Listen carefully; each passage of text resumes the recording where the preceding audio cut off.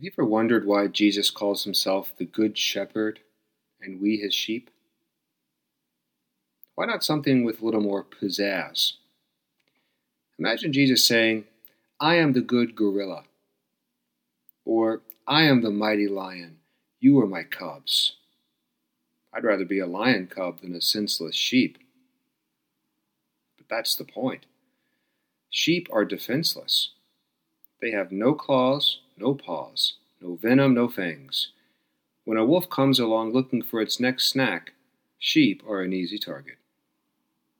When attacked, sheep literally run around in a big circle, hoping they're not the one eaten. Imagine these sheep thinking, catch her, catch him, just don't catch me. That furry frenzy reminds me of musical chairs. Cowardice at its best. Sheep need a shepherd.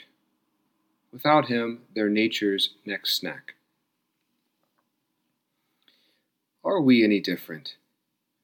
Just think about the frenzy caused by the coronavirus. A single virus has thrown the entire world into a frenzy. People can be highly suspicious of one another. If a person coughs or sneezes, for example, we're struck with fear. Is that person contagious? Will he or she infect me? It's serious business. Our fears are legitimate. We can't see our way out of this. We need a shepherd. Same idea applies to anyone living without financial security, without a job, without a loved one, with a health scare, with a sudden shock or disappointment.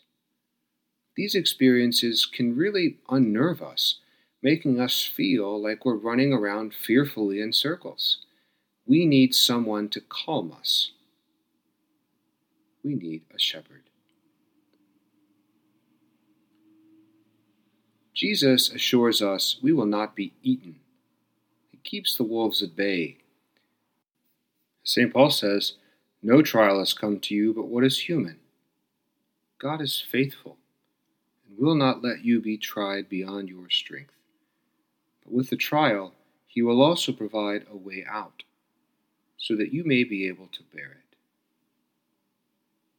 Even when the time comes for us to walk through the valley of death, we shall not fear, for the Lord will be at our side. I am the good shepherd, Jesus says. My sheep hear my voice. I know them, and they follow me.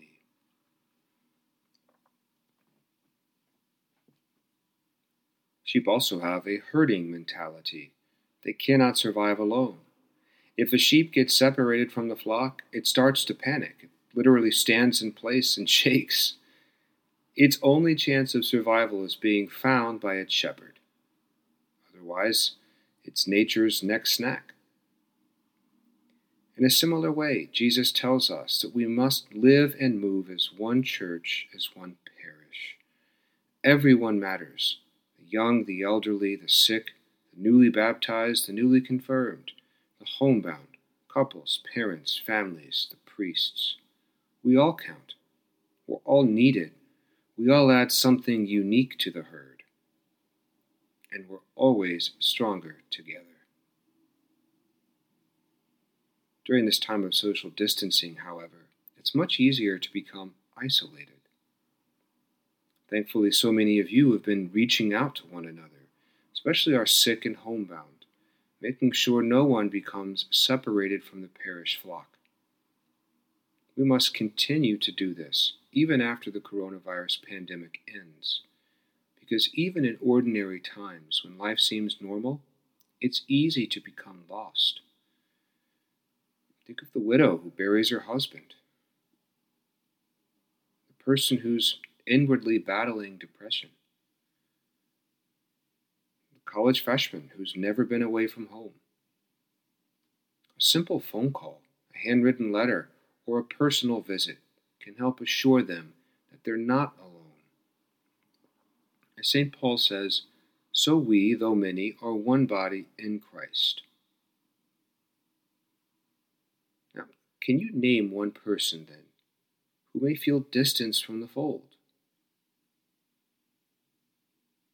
Whether that means feeling separated from their family, from their friends, their church, or even their shepherd.